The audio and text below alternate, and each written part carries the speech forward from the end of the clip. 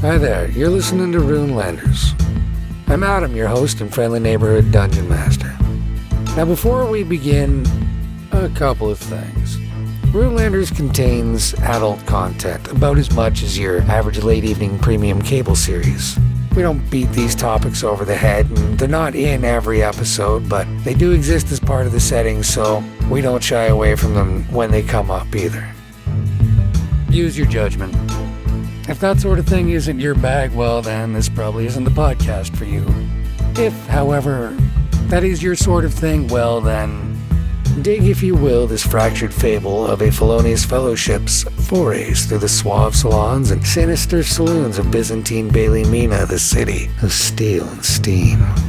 Thrilled to the adventures of this criminal cadre as they climb to notoriety and beyond.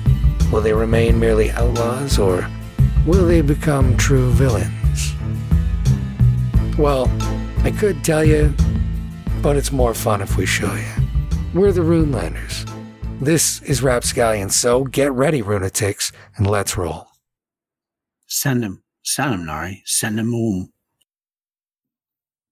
All right, well, they have his fucking heart. Do what they say. Calder, it's a weird thing. It's a weird moment. It's just like you feel this tug, and then everything is black and cold and alone and empty, and you can't feel anything or see anything or smell or taste or anything like that. And then suddenly the first thing that comes back is vision, and you see a dragon lying dead on a bed across the room from you. Looks exactly like you. Nari is standing there shocked. Everybody in the room, their jaw is on the floor. Your awareness comes back and you start to feel things, but strangely, like data more than sensation. Does this feel terrifying or strangely detached? Strangely detached and terrifying. Delightful. Arabets? Nari? Timotei? There's no reaction. Can I move around? You can try. I try to walk closer to my buddy. Nari, what are you going to do? Arabet's yelling at you. Send him, send him, send him. But it's only part of him. His heart's over there. Can I do it while he's spread across the room? That's up to you, Nari. Have you learned your magic well enough? Is there anybody slicker than you? Can you do it? Well, I mean, my security chief is yelling at me to do it. I did just technically put him in charge, so yeah, I guess fire away. I'll banish. You banished him into a place in between. It's exactly the sort of place that he accesses with, say, the pockets on Arabet's coat. That's where you put him. That's where he'll be safe. Hard or no, he won't die. Time, tide, temperature, it can't touch him there. You hope. So Nari speaks this word, and you watch your draconic body essentially swirl down a drain like a liquid. You see this proud half-elf slump for a moment as it plays across his features, and pop, it's gone.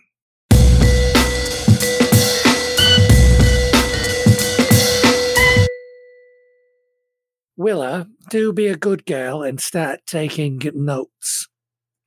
Miss Del Rey, I will give you the benefit of being brief. It occurs to me that my former protege has given you control of the acre I gave him control over while he's off faffing about.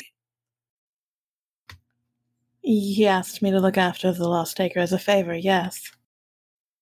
And what's your end of that favor? I know he was probably terribly generous with it, so I won't bother to see how he's cutting his throat. But I will tell you, I'm having a few problems around here. I take it you're familiar with Mr. Galio Despard. Unfortunately. Now, with Lost Acre open like that, if it's not strongly defended, Mr. Despard will have me on two fronts.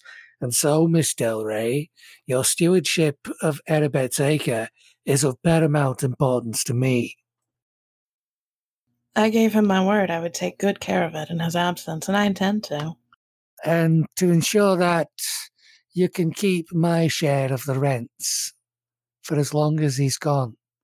If you become the mistress of Lost Acre by default, we'll renegotiate then. Does that sound fair to you? It does, yes. Then Willa will act as my witness. Have you got that, Willa? And Willa looks over and she's like, yes, sir, I do. All right, then away with you. Go file the papers, would you? And as she goes bustling off, she trips at the leg of your chair and you catch her by the wrist as she almost gets the purse on the inside under your jacket open, but not quite. There now, Willa. Good initiative, not the time. Apologize. And Willa looks up at you with these, like, she blinks and that's covered by a demure, oh no, you know, this, oh my goodness, please don't hurt me thing. And feigned helplessness, as it were. And she's like, oh geez, I'm awfully sorry, Miss Del Rey. Please, I'll need that wrist if I'm going to keep up with my apprenticeship. Mind your audience, Willa. There's a time and place for everything, and this was the wrong time. She still must be in pain from the way you're pressing on the back of her hand with your thumb like that, right? Like her wrist is locked. This has got to hurt. She locks eyes with you and goes, certainly not, ma'am. I'll do better in the future. And just grits her teeth the last 2 syllables of future. But she's tough. You let her go and she disappears. I think she'll be a good one, Thrasher, if she can find the right manners to mind. You'd be surprised what she already knows, those folk out of Littleton. I don't know how Adabet did it, but he's got himself one hell of a staff there. And she was one of the best of all of them. It's a good thing we caught her and didn't do it in. Mercy occasionally profits, Miss Del Rey. Don't let anyone tell you different. Anyway, that's sealed and off to the guild. So, I've no more business here and I shan't keep you. However, if you would like to stay and enjoy a meal on me, please do. Everything here is absolutely wonderful. I'd recommend the lobster Brojagrode. Thank you, Master Thrasher. That's very kind of you. I believe we will. What follows is a meal such as neither one of you has had in quite a long time. Ursa, it might be noted, can cook. And as you ponder different ways to find and rescue her, you distract yourself by talking with Shakir. So what brings you to Bailey Mina, Shakir? My family is actually a recent arrival here. I am not involved with them and their business per se, but I do occasionally come down this way for entertainment purposes. And what keeps a man like you entertained? Adventure. I occasionally engage in a little fighting, a little dueling. My friend, who I was accompanied with when we met you, tends to enjoy setting up conflicts for me and betting on them. Adventure, you say? I'd wager you have some good stories. One or two. I learned a lot of my trade actually fighting outside of the city. I left for a time and honed my skills with a couple of various mercenary groups that engaged in the sort of things that they do. Interesting. Sometimes. With that, we're just going to cut for a second where Dugan is looking off down the street, leaning on the wheel of the Mariah, and Bugbear Joe is standing out front. Not really watching him. Dugan's got his hands in his pockets, looking off, towards Miss Melinda's down the road. And just when he thinks Joe isn't looking, he breaks for the doors to get in and see what's up with Shakir. And Joe, equally effortlessly, wrangles out one of those long goddamn bugbear arms and catches him by the collar and then sets him back over where he was on the sidewalk. Back to the inside and Shakir.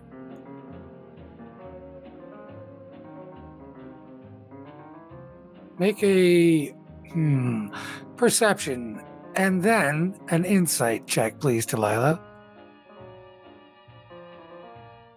All right. And my perception was 19 and insight was 27. Well, you nailed it. Okay, so Shakir is pretty much an open book, right? Like, he's a handsome man. He's in good shape. The way that he moves when he holds himself, well, let's just say that this is a man who knows how to handle the instruments that he's handling. And taking his meal apart without looking, yet with surgical precision. All the bites are the same size. Meal gets eaten without being looked at because he's looking at you. All very military habits, but at the same time speaking of a forthrightness, like a man with zero fuck around. He just is what he is, and if you don't like it, well, he's got a sword. So, tough. Now Shakir, same thing. All right. So, perception was a 12, insight was a 6. Well, she is awful goddamn pretty. You're holding it together pretty well, but can't believe that you are sitting at a table with somebody this beautiful and poised and awesome and frankly just like distracting in every possible way. She could read stereo instructions and you just... okay, right? Yeah. After about 15 minutes of her really leading the conversation, you manage to come back to yourself and pick it up again. And Delilah, it's the typical thing. For 15 minutes, they all fall in love with you and, typically get boring after 10. This guy's managed to hold it together and even rally. The conversation picks right back up again. And you get to re-roll those with advantage now that you've acclimated. Please, Shakir. Okay. Okay, that's better. 21 on the perception and 21 on insight. Very good. Much better. So now after the shine is worn off, you realize that, you're not sure how, but obviously the sun has gone down. You can see the moons rising between the towers along the Firth. That's breathtaking enough, but you just cannot take your eyes off of Delilah. And somehow it is as though the sun is shining on her. Like that beautiful, rich, golden hour sunshine, She just seems to be lit by that when nothing else in the room is.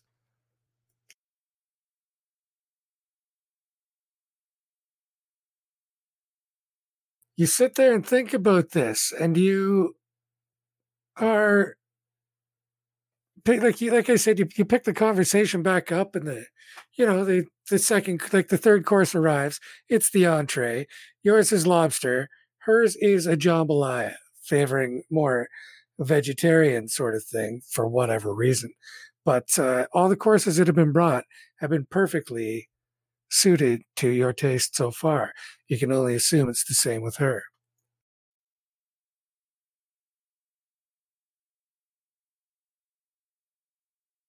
So you asked me what brought me to the city. May I ask the same of you? I was born here, lived here my whole life.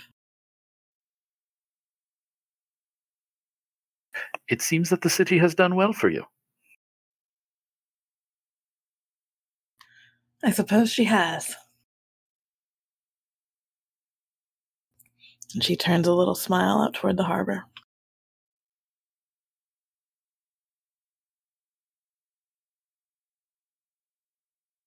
So it seems like you have some endeavors in the works right now. Could you use any assistance with any of those? It's distinctly possible that I could, yes. Well, please, if you have need of me, let me give you the way to get in touch with me. And Shakir will, pull out a piece of paper or a card or something and jot down some contact info. While we see Shakir scribbling on a card, the camera cuts outside.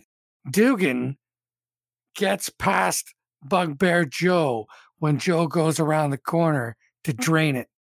Goes charging into the hostess.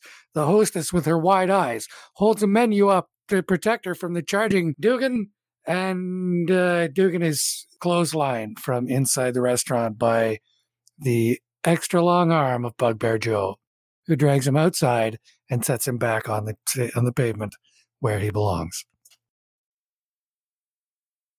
Back to you, Shakir. Do we notice this? It seems like that would be enough of a ruckus that might draw some attention. There is some ruckus from up near the front of the house. But he doesn't yell or anything that would let me know that this involved me.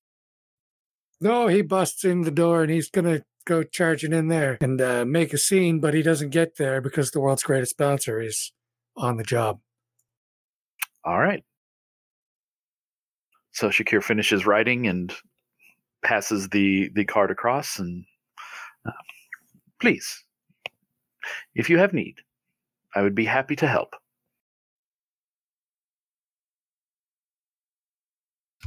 Thank you, Shakir. That's a rare kindness in this town. As I said, I enjoy adventure, and I get the feeling that around you, adventure is not uncommon. Well done, Matthew. Take inspiration. Woo.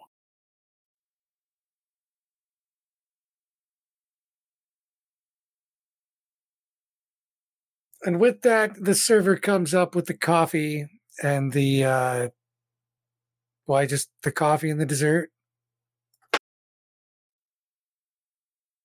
Goblin coffee is wicked strong, but it's also some of the greatest stuff you'll ever drink if you get a taste for it. So it's up to you whether you have it or not. But personally, I prefer it. Delilah does enjoy some goblin coffee. Shakir will take a sip, but as with many things that are, the word escapes me at the moment, but have the tendency to affect your mental state, does so sparingly. It's a stoic. That's not the way he indulges. Put it at that. Fair enough. Fair enough. All right. Well, so you have a sip of the coffee, and it is brutally strong. Delilah, this is a medium range goblin brew. It's authentic. It's not like some of the places that say they sell goblin coffee, but it's really just yesterday's everyone else coffee. This is actually goblin beans.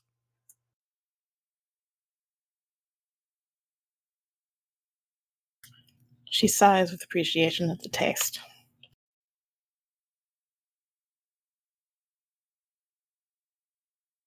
There is just a moment where you sit in companionable silence and lean back and stretch out in your chair. And there's, you can see the Buster chugging across the distant bridge and all the lights that, cross the moon, the big green moon, which backlights all the towers and bridges and causeways and Buster cars. And higher up, it's a clear evening. You can see the sky trams chugging along on their cables, that sort of thing. And you just watch the city move and spin and turn for a minute. And there is a moment where both of you feel relaxed, calm, and for the moment, safe.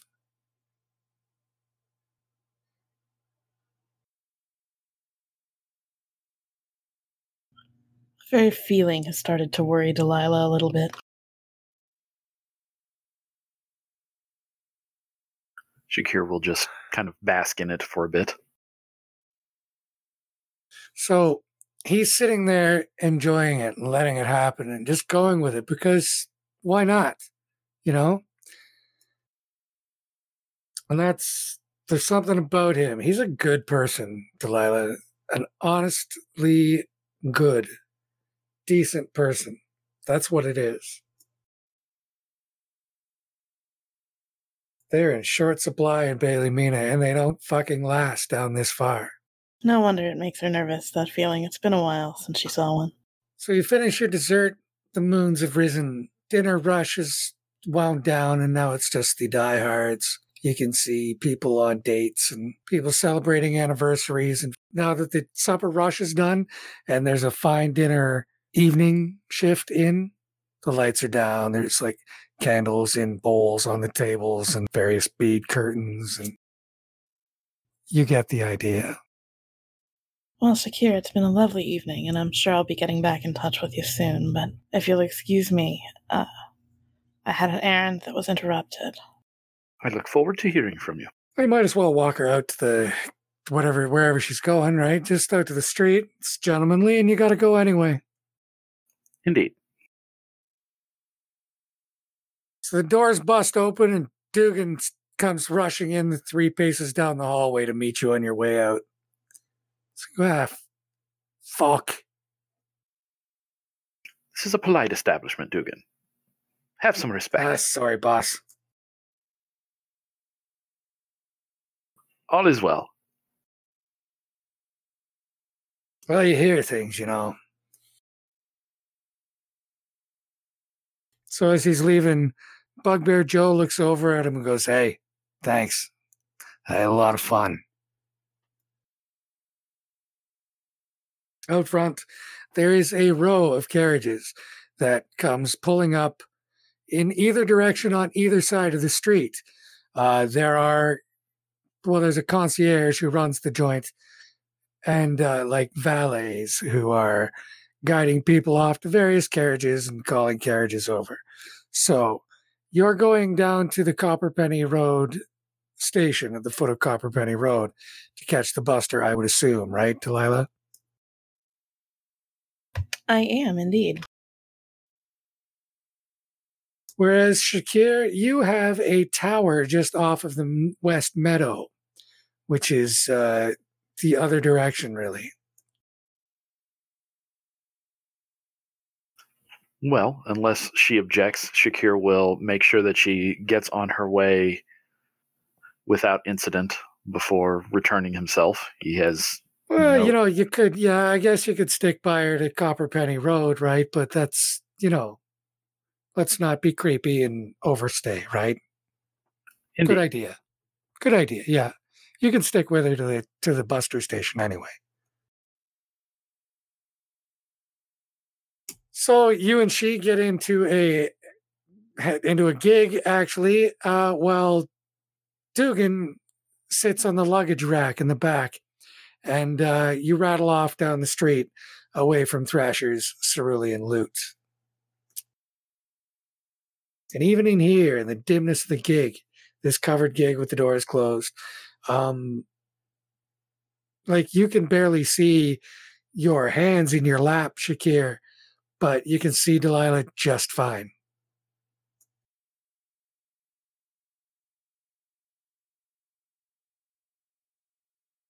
Again, no reason to be creepy. Just enjoy the ride, make sure she gets to where she's going, and he'll keep that little point in mind, I suppose, for later. Okay, well, you get to the Copperpenny Road. You make small talk all the way to the Copperpenny Road Buster station.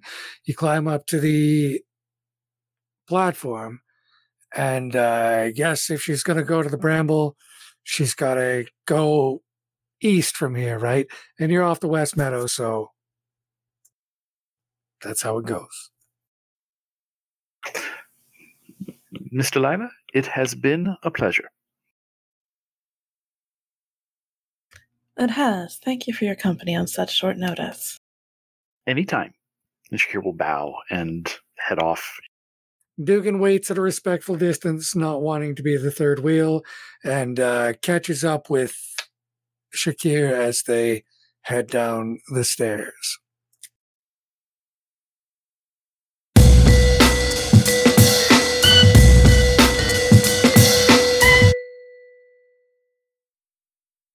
All right. Can we have a word? Of course. What's on your mind, Arabet? I know you are a master of illusion, sir. I have a way with them, I'll grant you. I'm not sure I count as a master of them here. But go on. An illusion in the dream is made real? That's the understanding that I've come to, yes. Can you conjure me a cold iron rapier? I believe I can. I'm not sure how long I could maintain it. That is definitely a plan to keep in mind for emergencies. Do you foresee one in the immediate future? Yes. Do you trust me? Of course, yes. You've been a faithful companion. And I'll, bippity boppity boo, bang. You got a fancy sword if I can make it. Timotei, can I have a word with you for a moment? Sure. So, when I get my new sword, we will have a short time to make this happen. Are you listening? Okay. I need you to attack his shadow. Okay. Draw its attention away from me, and then I will slay it with a cold iron. When you get your new sword. You got it. Alright. And that'll be the end of the boogeyman. I can do that much. Kinda. Maybe. Night, the end of the boogeyman? Yeah, that doesn't sound great. But Make a wisdom save. that's a 12. End of the fucking boogeyman, indeed. Who the fuck is this Joker? We should probably get rid of him. He's dangerous. I hired him to be dangerous. Not to you.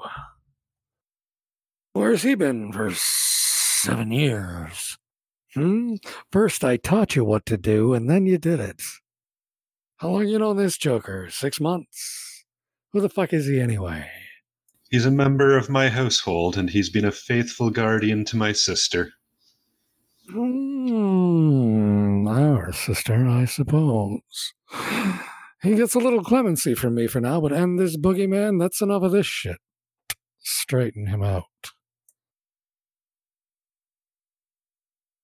Hey, Arabet. Yep. You heard every fucking word of that, man. That's amazing. Goddamn shadows. Oh, you know what's even weirder? What? He was 2 different guys while he was having the conversation. Like, seriously. One voice had a whole different face and mode of dress than the other. They were in each other's face. But it was one guy. And the weirdest thing of all is that he didn't turn. He just shifted whenever he was taking the other perspective. You know what I mean? I told you once, Nari, you've been here too long. At some point, you have to give up the dual identity. Is it really that hard? I am large, my friend. I am multitudes. I am the boogeyman of Bailey Mina. And you... Sorry, things have been a little wild here. I've had to be quite a bit more theatrical than I usually care to be. Yes, while we have a moment, here you go. Please get on with it, and I will conjure up a really nice, fancy-looking, really icy, irony rapier into Arabet's hand. The minute it's in my hand, I feint at the shadow and toss the rapier to Timotei. Tim, heads up. I'm gonna get an ice knife out and throw it. You catch the rapier in one hand and chuck your exploding ice knife with the other. You whisper just this old draconic word, well, you think it's draconic, for the cold at the heart of a glacier, and that materializes and launches into the shadow, which explodes. I'm going to count you as being within 5 feet of someone who is prone and restrained. So it's an auto crit. Roll your damage. 8 damage. Okay, so the ice knife explodes, and Nari, you are aware with a jolt that the boogeyman is not currently conscious. Finish it, Timotei. Finish it. Well, I grab the rapier and stab it into the shadow. Roll your attack. Oh, I got a 1. The rapier disappears, and there's a chuckling from the shadow. Next time we'll get you, boogeyman. And the shadow resembles Nari now. Unfortunately, your magic, he can use it too. I also imagine conjuring cold iron is not the easiest thing in the world. Nope. You can't do it, in fact. Like, it's God conjuring something he can't lift.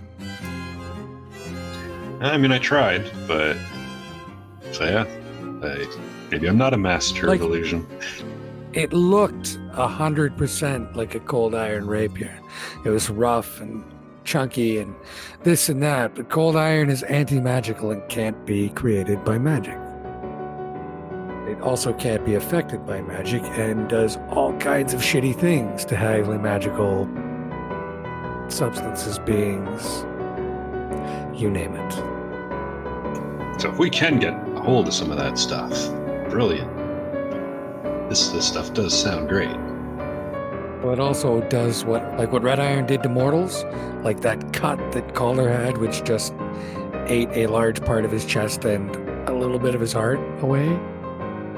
Yeah, cold iron doesn't heal, and it creeps and it just consumes, right?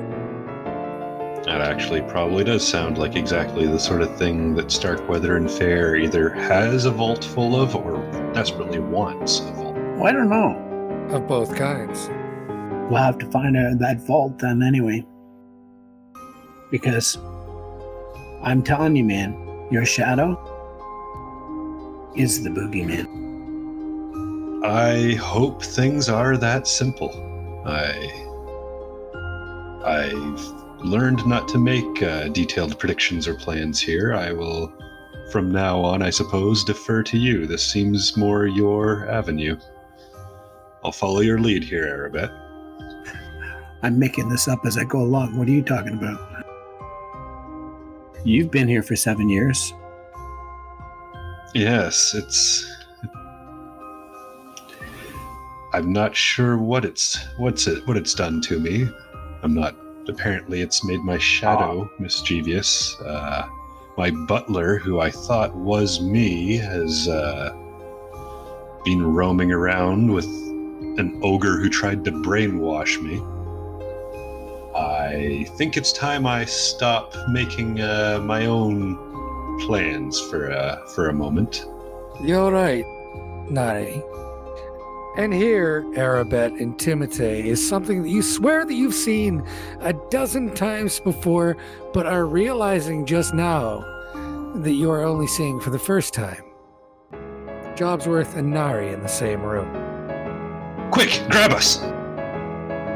Timotei, Left. I go right. Okay. There's no resistance. Like you can run. You just you run over and you both grab him by an arm. He doesn't bother to stop you. Now, one of us might tell you that we're the real Nari, Oh no, he's the real Nari. but he might be the real Nari. Oh, I'm definitely not the real Nari. Not me. Well, we're both probably Nari, or neither of us is, and there's still apparently... Is Do we there? both have a shadow to deal with? Who is the real Nari? You'd like to know, wouldn't you? Wouldn't you? Look at my shadow, mate. And anybody wants to make a perception? Not me. 21. What shadow? He has no shadow. Do you believe me now, Arabet? Yes, are you missing your shadow? Would you like it back? No, mate, I don't have one. That's why I don't have one. I see. I'm not exactly a real person. There's lots behind that. I'm not sure that you're the sort who can understand it. I barely do, and I'm as smart as Nari. Why don't you try us on for size? You're right. Well, you see, this is the dream. Yeah, Now, I got if the you've postcard. noticed, there are people like you and people like them, fairy people, human people, of all descriptions and kinds, and nothing makes any sense here. Why do you think that is? Because it's the dream. Whose dream, mate?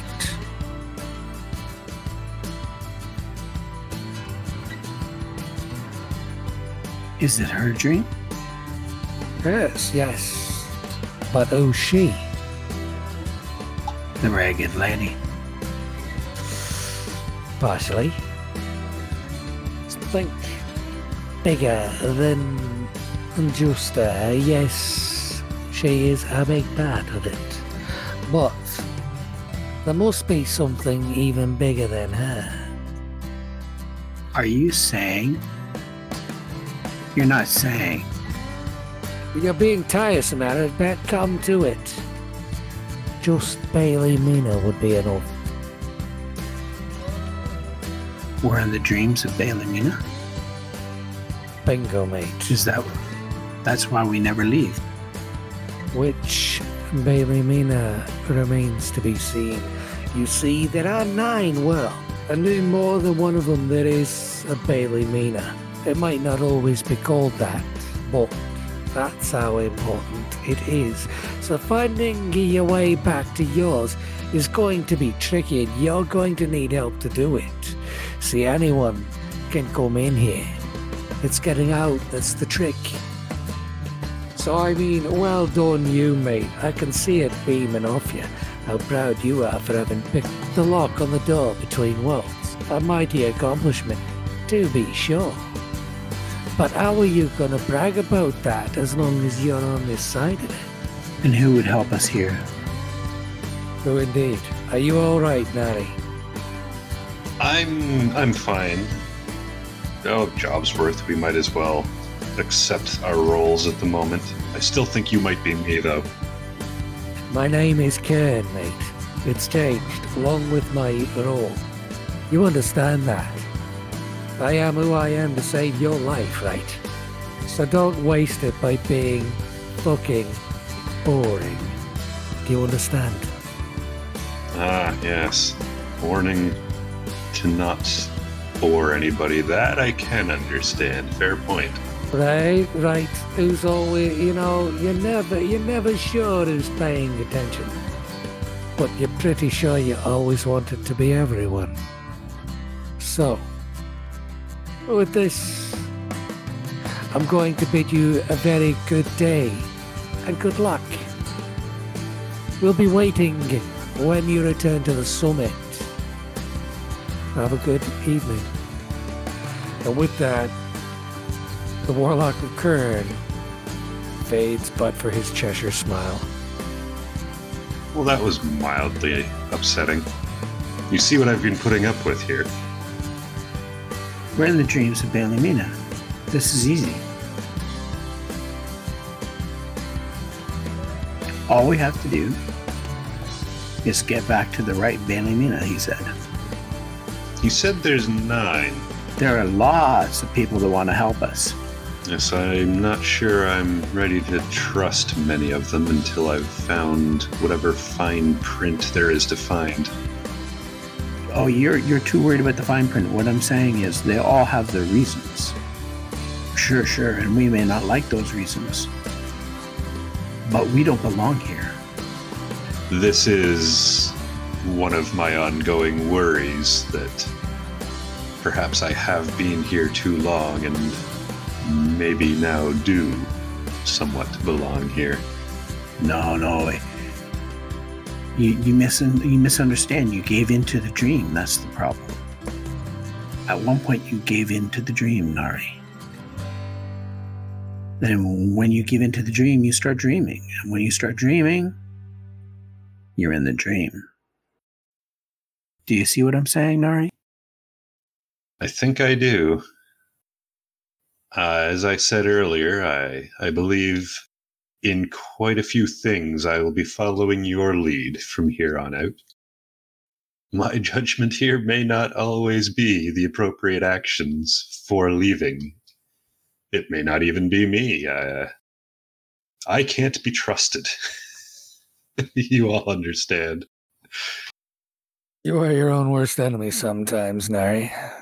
Literally.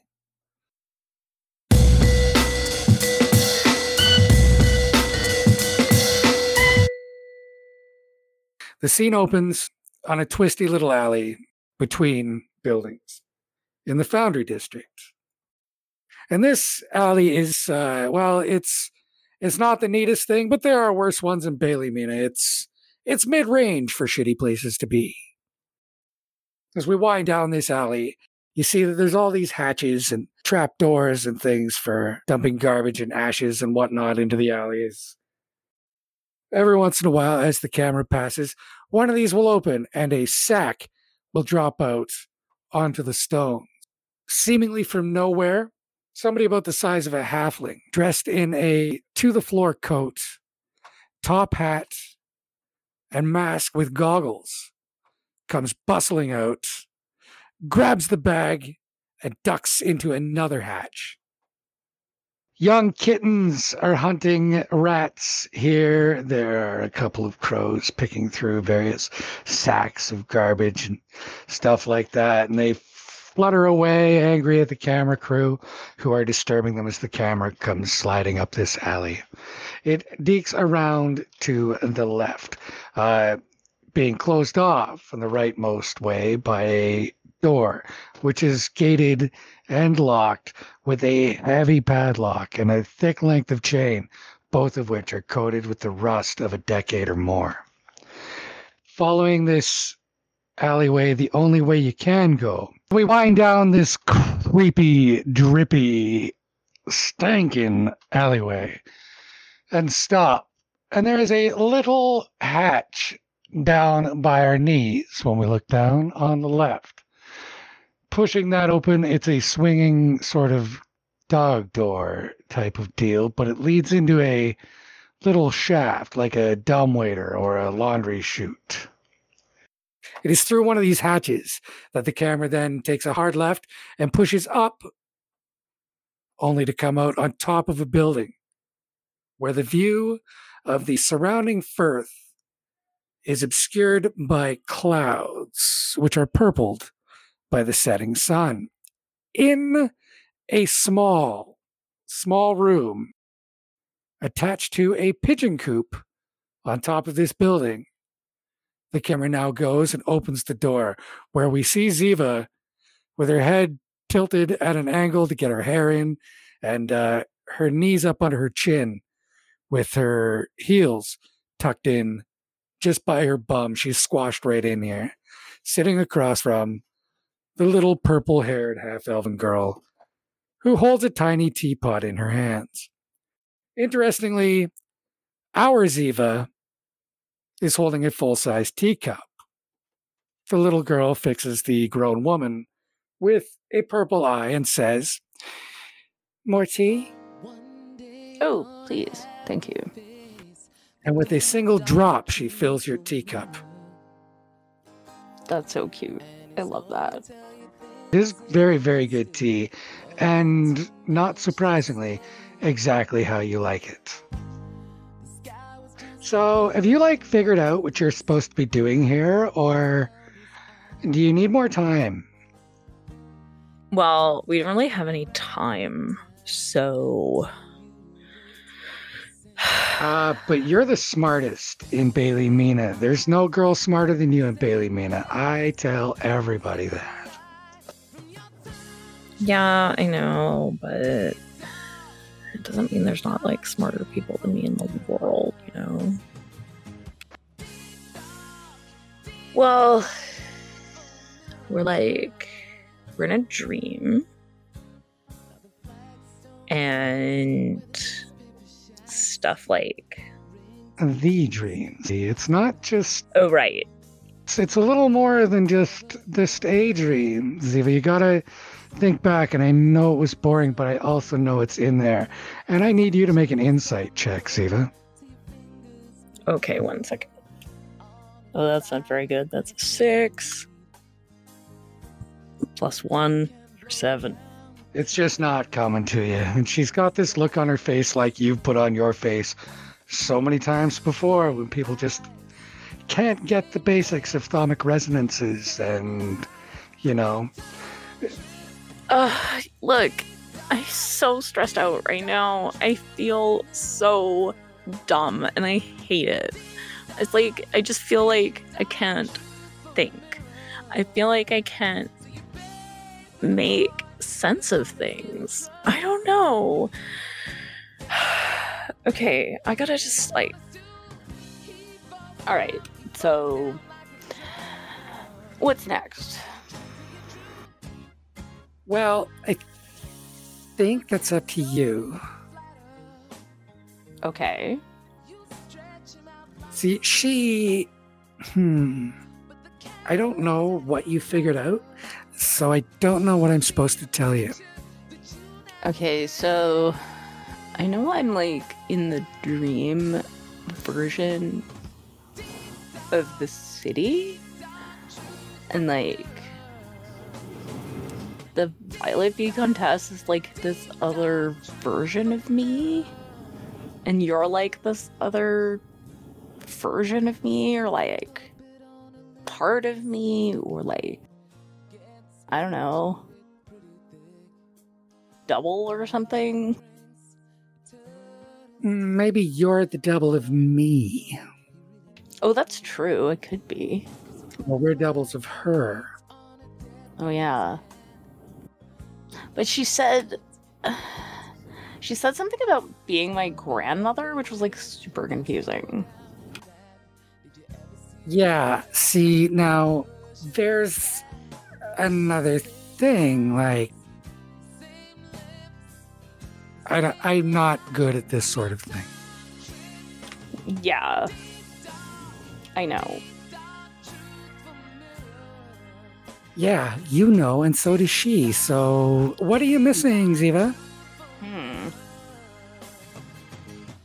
Oh, you think it's one of those, maiden mother crone things? I think that's exactly what it is, and I think that I'm what you don't know yet. And I think that's why you're talking to me. Oh. I guess that makes sense, yeah. Because you're you're all the new stuff that I would learn. And now with that, you're just rattling on because, Yeah. You just sit and have casual conversation. You just keep them company. Oh my God, do you know how awesome your thing is? Is it? Oh, she's awesome. I can't wait till I meet her. Sia is the best. She's she's made everything better. She even the nightmares. She's so cute. I don't even understand how I lived without her. Well, I really don't understand how, if we're all aspects, I don't understand how I can, like, be my own grandmother. That's, like, super weird and kind of gross. And, like, I'm not having kids. So obviously it's like some kind of adoption thing. Can you roll perception, please? Okay. Oh dear, I rolled a 5 plus 1. That's a great big 6. This is probably why you've been going on for a few moments now, and realized that Weeziva hasn't said anything. Not since you said nightmare. And now that you look at her, that flush of health that she has, that youth, that vibrancy, that potent elven life spirit that, doesn't show in your cheeks anymore, doesn't show in her cheeks either. And she's, again, now, she looked like a little violet-haired girl a moment ago, and now she is you in just purple and white. Like, but smaller. And she goes, nightmares, huh?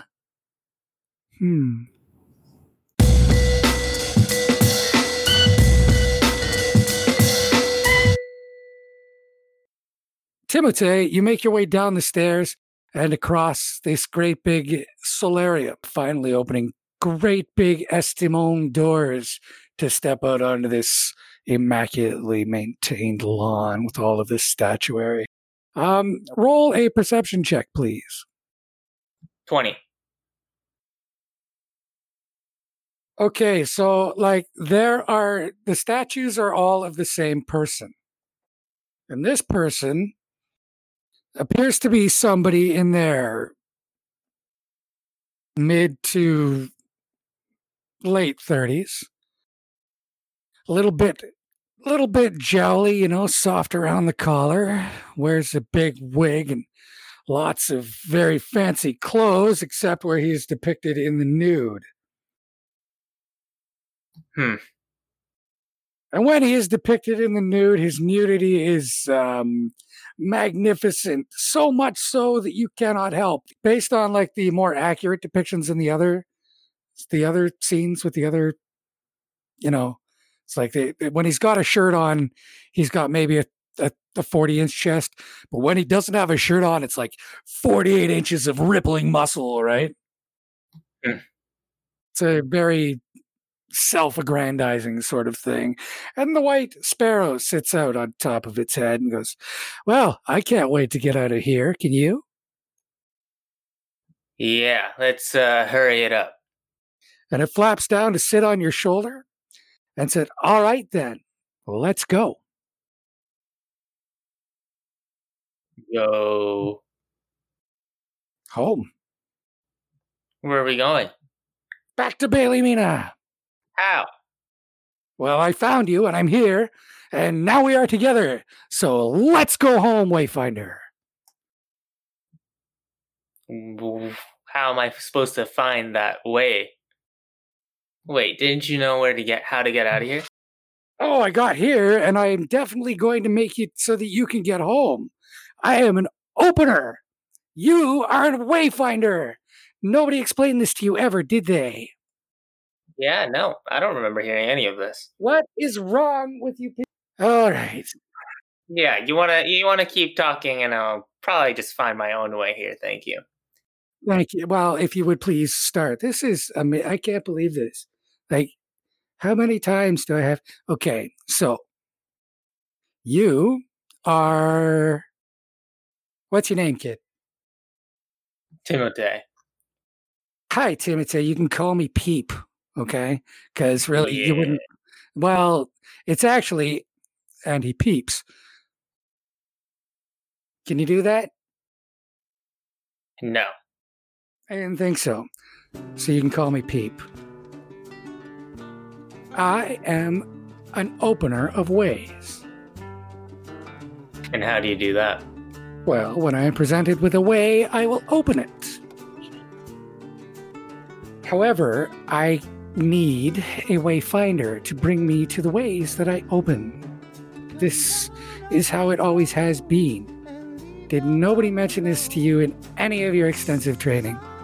I don't remember any extensive training, nor do I remember anyone mentioning this to me. Well, then how the hell are you assigned an opener if you don't know anything about wayfinding? Well, I don't remember you being assigned to me. Can you just hurry it up, dude? It's plain. It was plain. Okay. I got my orders this morning to come and find you. From who? Right here. From the head office. Huh? All right, listen, kid, just get us off of this lawn because people are watching us. And sure enough, from the cracks and the crevices, you can see little lambent eyes glinting. And, as you get closer to where the lawn ends and the fringe of the forest begins, you see that the forest is not really a forest, but a woodlot. Because on the other side of it, you are absolutely sure that you can see... Is that a coach and... It is a coach and 4. There's been so many things that go sideways here, Tim. I need for you to roll a perception check. 14. This would be... your mental map of the city is spinning and spinning, but if you're not much mistaken, that would be Westover Place. Because Westover Place has that tended little woodlot park where all the crush heads go to pass out. But I mean, like, from this view of Westover, you'd have to be in that crush head park. And you don't go in that crush head park because, well, it's full of crush heads. What do I do now, Bird? Find a way through? Easy enough. I'll walk through. All right, then. I need you to roll intuition. Sorry, insight, rather. Use your intuition and roll insight, please. Yeah. 17. All right, so you go walking through this forest, and it gets thicker and thicker, and when you turn around, you can see that the lights from the villa are quite a ways off. You push forward a little further and stumble out into a clearing where there's a couple of centaurs and a fawn kneeling around a stump playing cards. In the clearing above them, a bunch of little wisp pixies just kind of hover around, keeping the place lit, serving drinks and that sort of thing. Centaur looks at you and goes, "Can I help you?" Can you? I'm trying to get out of here. Looks around. Well, you're in the middle of the woods, kid. Pick a direction and go. No need to say that twice. I'll just keep going. All right, so you and your sparrow head off into the woods. And the foliage is up past the top of your head. It is taller than you are. You cannot see the sky or anything to make any sort of bearing from. Like in almost no time. Turning around doesn't seem to lead you back out either. Okay, Bird. What now? Well, the bird is sitting up about 15 feet on the branch which is poking out of one of the thicker trees, which stretches away to the sky. And, just got its head cocked at that weird angle. And looks at you and goes, "Well, anytime you're ready." Anytime I'm ready, what? I've been waiting here for you for 5 minutes, kid. Come on up. I'll climb up. Roll an athletics check, please. 22. Okay, so you're climbing and climbing and climbing, and the bark is easy to navigate. Like, there are cracks in this maple-like bark which are big enough for you to wedge your fist or your foot into. And it's nothing, because you've climbed up the side of brick buildings in Bailey Mina. You are a great climber. And so it is nothing to get clear of this undergrowth in no time, but you see that it climbs up the bigger trees which sweep up this side of the Firth anyway.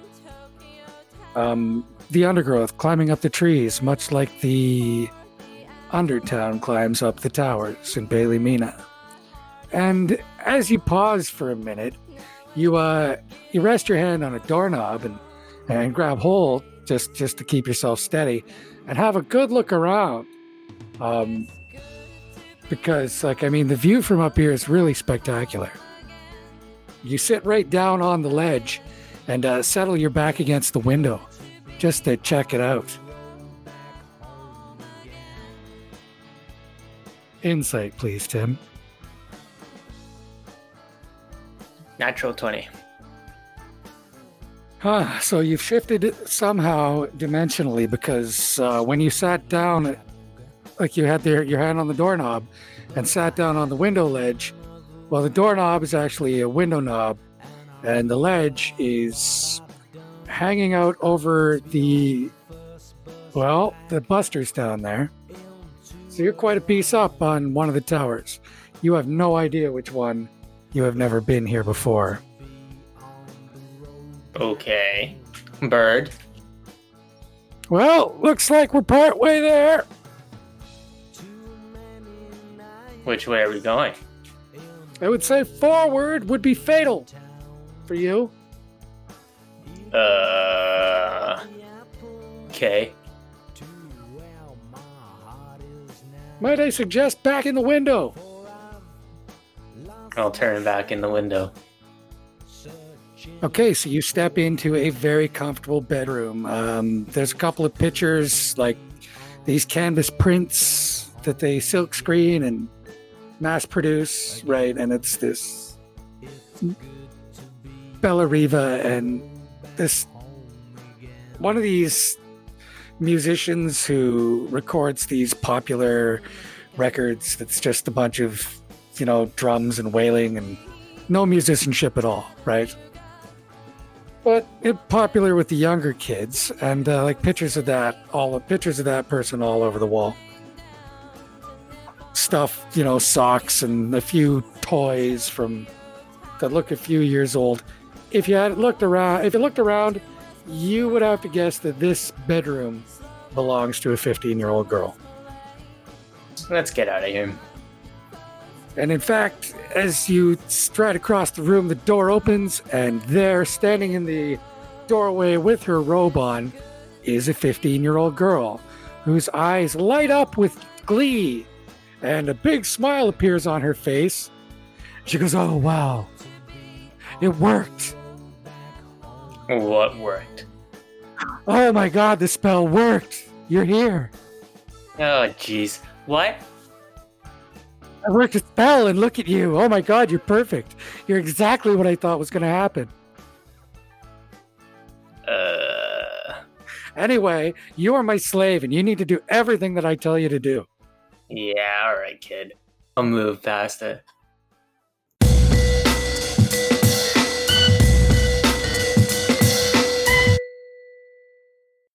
So, Delilah, there's the distant gunshot from back the way that Shakir went as you crossed the street to the psychics. Miranda, wasn't it? Miriam. And Delilah sure is getting a lot of use out of all that practice she's put into swearing lately. Miriam, my bad. Miriam, yes. Miriam, as always, keeps inordinate hours, and so she is open when you arrive.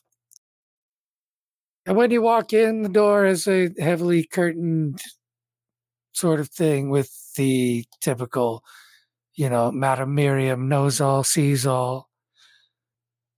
Lost items, people, lovers found. No love potions, reasonable rates.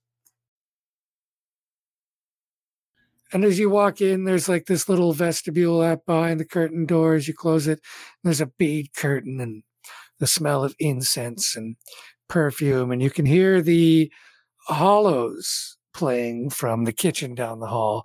But there's a sitting room just off to your right. And in a moment, Miriam comes bustling down the hall and she's putting her long woven cloth robe on and, taking off her new specs and setting them on the table.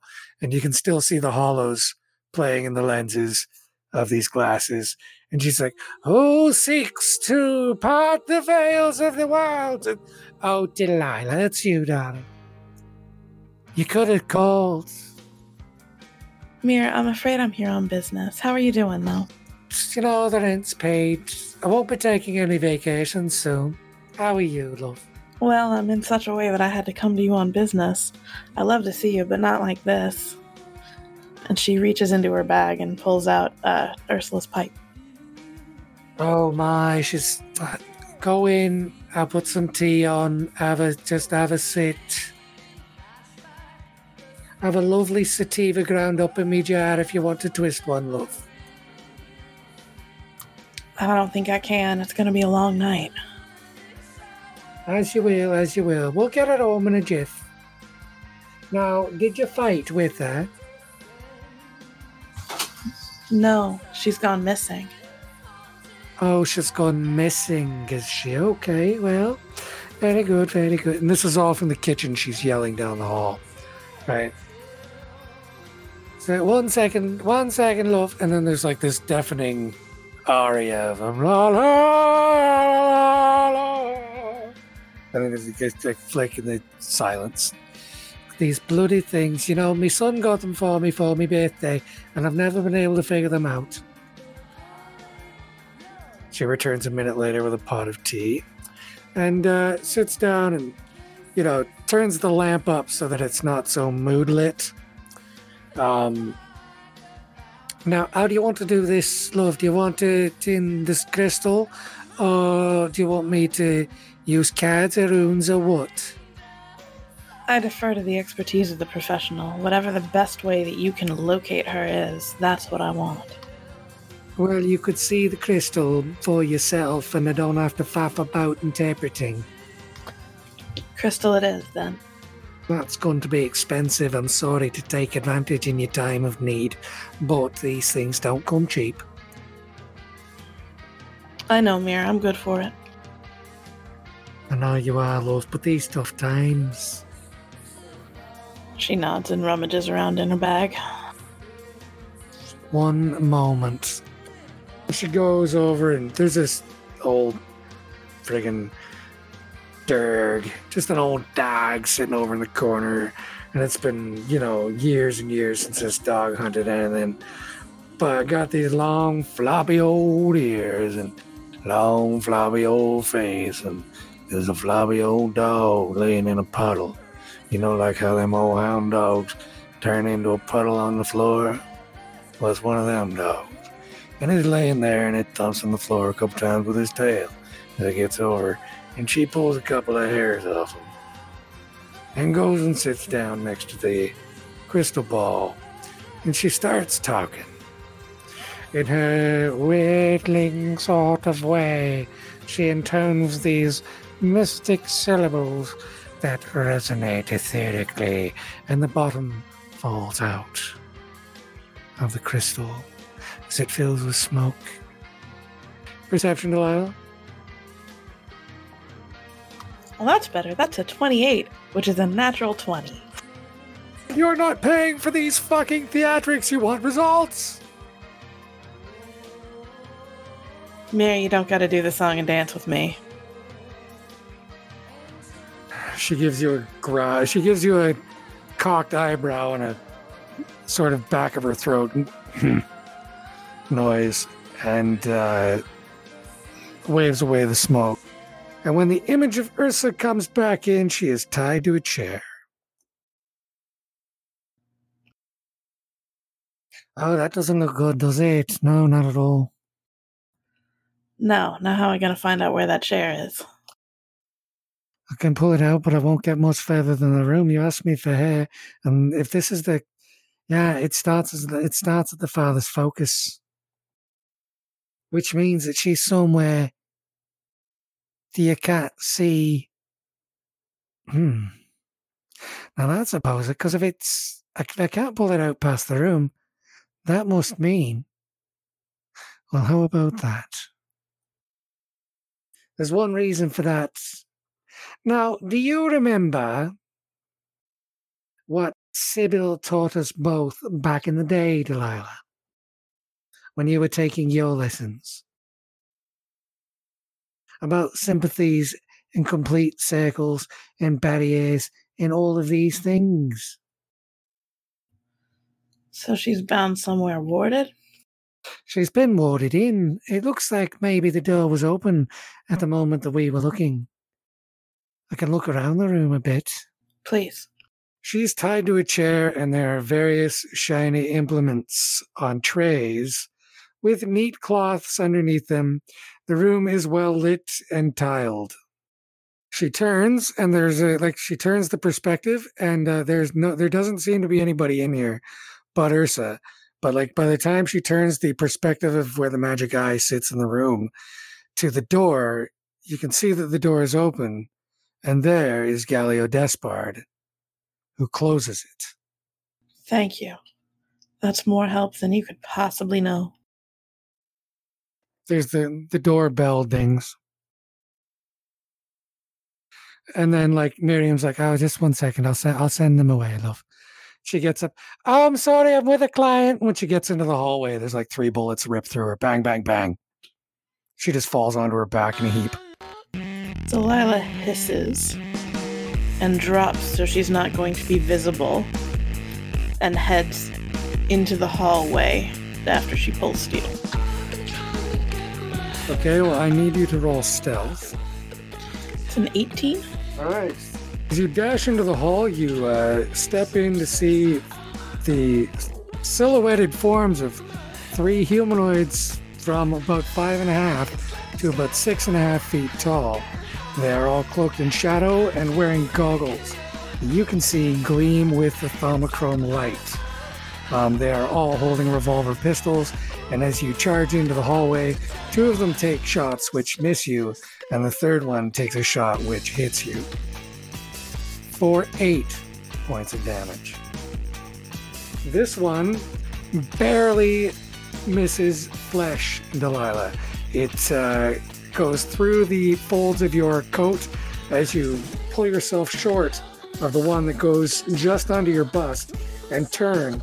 Your coat goes wide, and then you feel it slap against your body as the bullet strikes the flask that was in your pocket and slaps it hard against your hip. The other one buries itself in the floor behind your heel with this cascade of splinters that that doesn't get anywhere near clearing your boot. You basically just ran out in front of them with their guns out. So your options from here are to try to get through the 3 of them, which is less than likely. Go back through into the sitting room. There's a front window which you can use to exit the building, should you want to, or you can run down the hall into that little kitchenette and out the back door. I'll head out the back door and into the alleyways. So as you go dashing out into the hallway, the one bullet, the bullet shoots through your coat. The leaking flask slaps you in the hip. You teeter a bit as you put your foot down. You can feel the impact of the bullet just off your foot. There's a shatter of splinters on your boot, but that boot is well planted. From there, you bounce down the hall into broad bounds. Grabbing the trim on the door jamb as you get into the kitchen, you wheel around hard and careen off the icebox, which opens up and it rocks a bit. A couple of the eggs fall out onto the floor. You take a bounce off the counter where the sink is set with that same hip that just got smacked by the flask, and then run up to the back door. Now, there are 3 locks on it. So, first one, I'm going to need a sleight of hand with advantage check for. This is Copper Penny Row, right? The locks are going to be pretty good going either way. Yeah. Yes, but I got 25. So that one, snip snap. The second one. 21. Snick snack. The third one. As you go to the third one, the first gunman comes into the kitchen. And a 24 on the last one. The door flies open. Snap. You go pouring off the little wooden back staircase down into the atrium, which sits in the middle of the block. The first shot goes into the door behind you. The second gunman doesn't get a shot. But the first one is into the kitchen and following you. So, if you're going to try to continue to put distance between them, I'm going to need an athletics check from you, Delilah. I got an 11. Is there any way I could... I will be looking for a place to dive into cover rather than just rely on distance here as I get my bearings. Okay, you go charging across this little back garden and leap the garden wall. You're still in the atrium, but now the atrium opens up into two archways that connect with the streets on either end of the block. It goes right and left. Or you can go straight ahead, jump another garden wall, and try to get through another building. Go with garden wall. As you jump the second garden wall from the one that you just jumped, you can hear a cacophonous clattering as somebody clearly misses the jump and takes out the bins. There is also a little bit of muffled giggling. Then one pair of feet hit the street in the alleyway. Another pair of feet hit the street, and then a third. And then you hear some low muttering. Do you speak Goblin? I don't think so. I don't know that I ever chose the appropriate number of languages, but I don't think it's many. All right, well, in that case, which way? Where'd she go? Which way did she go? She just was here. Do you want to give it the 30 seconds it needs to mellow? Well, pick a direction. Well, there's three of us. Why don't one of you go one way, the other of you go the other way, and I'll wait here in case she backtracks? Well...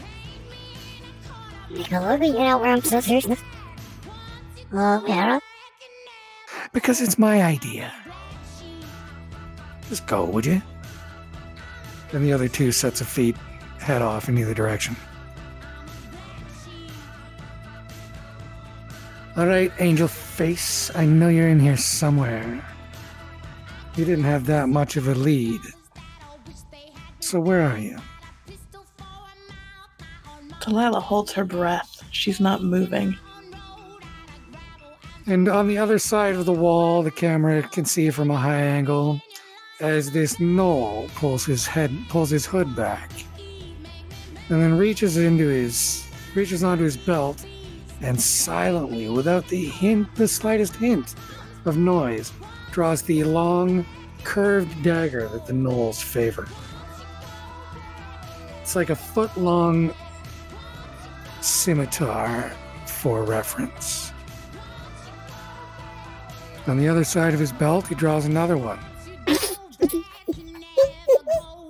I'm not gonna hurt you, Angel Face.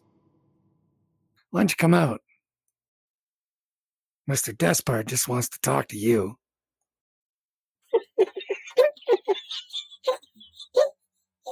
Make an insight check. 24. Flipping through your mental Rolodex of who's who in the zoo. Now, you don't like Despard. You don't know much about him personally, apart from the fact that he's an asshole, right? Well, now that you think about it, he's got an operation, right? He has quite a cast of characters working for him. One of these is this gnoll.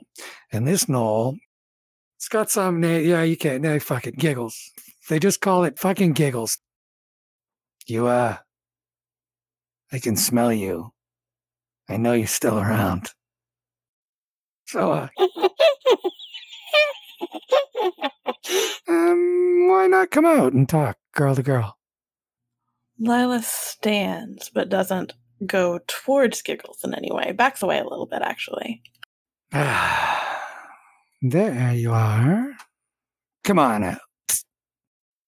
Like she can see you through the wrought iron gate in the garden wall that you just jumped. It's locked from the inside with a good Hadley number 2.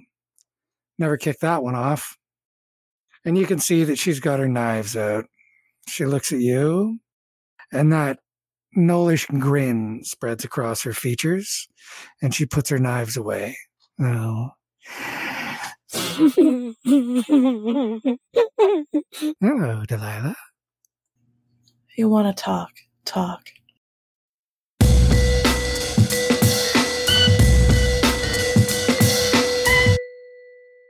So, Shakir, Yes. you and Dugan are heading down by there's got to be some kind of gin joint or something where there'll be a cabbie out front. There has to be, right? This is the docks, for fuck's sakes. And you're about a block away, and you cross out of the darkness of the street into the pool of light afforded by a crossroads street lamp. And from in the dark, you hear, "Oi!" He'll look at Dugan, Oh, fuck. and then he'll look around and try to get a bearing of what's going on. And Dugan steps out of the light and into the dark, and then he's gone. Seconds later, two humanoid cloaked figures step into the light. Good afternoon. I'm just wondering if you have any funds to help out the poor of Bailey Mina.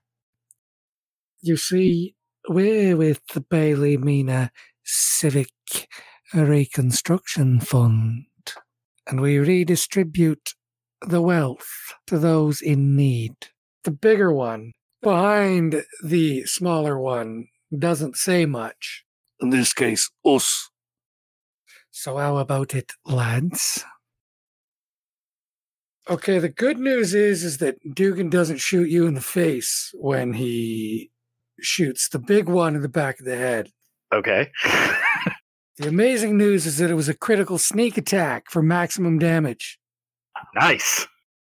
So, there's a roar of gunfire, and the big one goes down like a sack of shit. There is a rather gory mist that coats everybody on that side of the bullet, though, unfortunately. You're far enough back that, well, don't get any on you. Woohoo! And now that's enough of a surprise that your remaining opponent is flat-footed.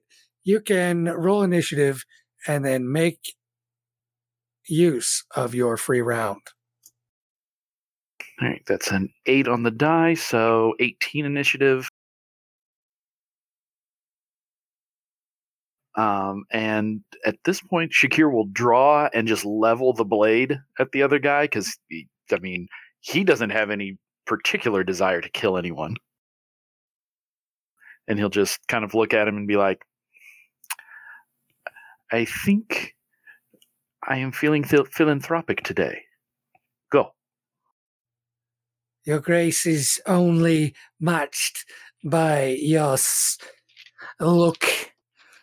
Goodbye. And away with that, the smaller of the two, the thinner of the two, the shorter of the two, runs away, leaving their companion face down in a spreading pool in the spotlight. He still has a face? Well, it's down, and there's a large pool spreading out from where it would be. You can't see it from here. All you can see is a smoking hole in the back of a cloak. A moment later, Dugan steps out, and you look away because it's really unsavory when he rolls the body over. And about 30 seconds after that, Dugan is standing there with a pair of boots full of whatever the guy had in his pockets in one hand. Was that really necessary? Well, I think they were going to kill us. All right. You and Dugan walking down an alleyway, making a beeline. He's got these boots full of a wallet and money and a new spell phone and, some various valuables and pieces of paper and jewelry and shit that he managed to quickly pull off of this corpse that he left face down in the street without wrapping it in its cloak even. He's now beelining you down an alleyway as you're like, well, that was kind of fucking horrible, really. You take a look over the left and you swear you see that golden hour sunlight light the frame of a woman who jumps over a wall and then looks both ways, and then across the alley she goes to jump another garden wall. It's about 15 seconds later when you're like, I gotta see this. And you turn back. And when you turn back down the alleyway, there is a large humanoid figure, which looks around, takes a deep breath, and then pulls its hood back to reveal a gnollish head with a bright pink mohawk. The gnoll talks to somebody. You can see it talking. Can't really make out what it's saying. And then the sun shines out of one of the garden gates. You swear the sun shines out of one of the garden gates. Okay. Shakir will try to get closer. Just so you can kind of get a better idea of what's really going on. All right, well, I'm going to need you to roll a stealth check then. Glad my dex is high. That would be a 18 on the die, so 23. Beautiful. You slide down that alley like a shadow in the dark.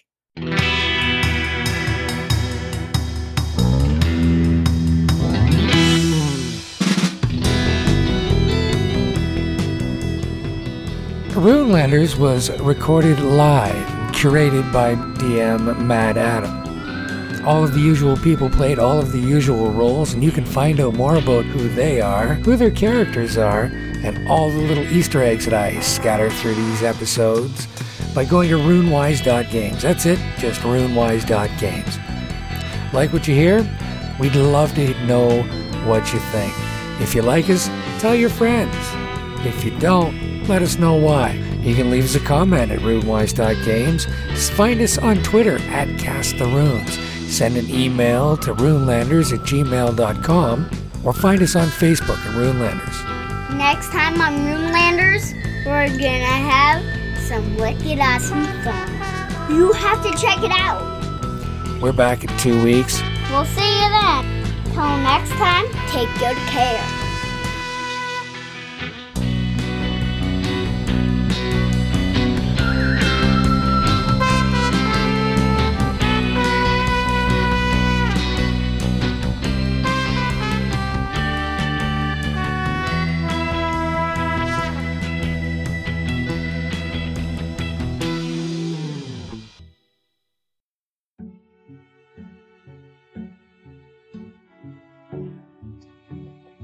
Madame Ziva's Post-Mortal Services, providing bespoke funerals for the discerning customer.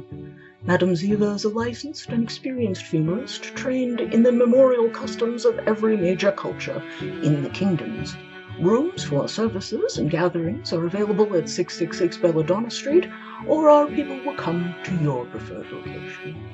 Discreet, professional, and well-trained, Madame Ziva can be trusted to send your loved ones off in style. Other services include taxidermy, zombification, communication with the afterlife. Receive a 40% discount when you bring the skull of the deceased with you. Reasonable rates given in times of calamity. Ask about our group discounts. Resurrection and communication with the deceased not guaranteed. Spell components cannot be refunded. Madame Ziva is not responsible for any fear, terror, profound cosmic horror, existential angst, crisis of faith, physical expressions of fear such as pants sweating, foul odors, fainting discomfort, or utterances of those can be paid with. Use at your own risk.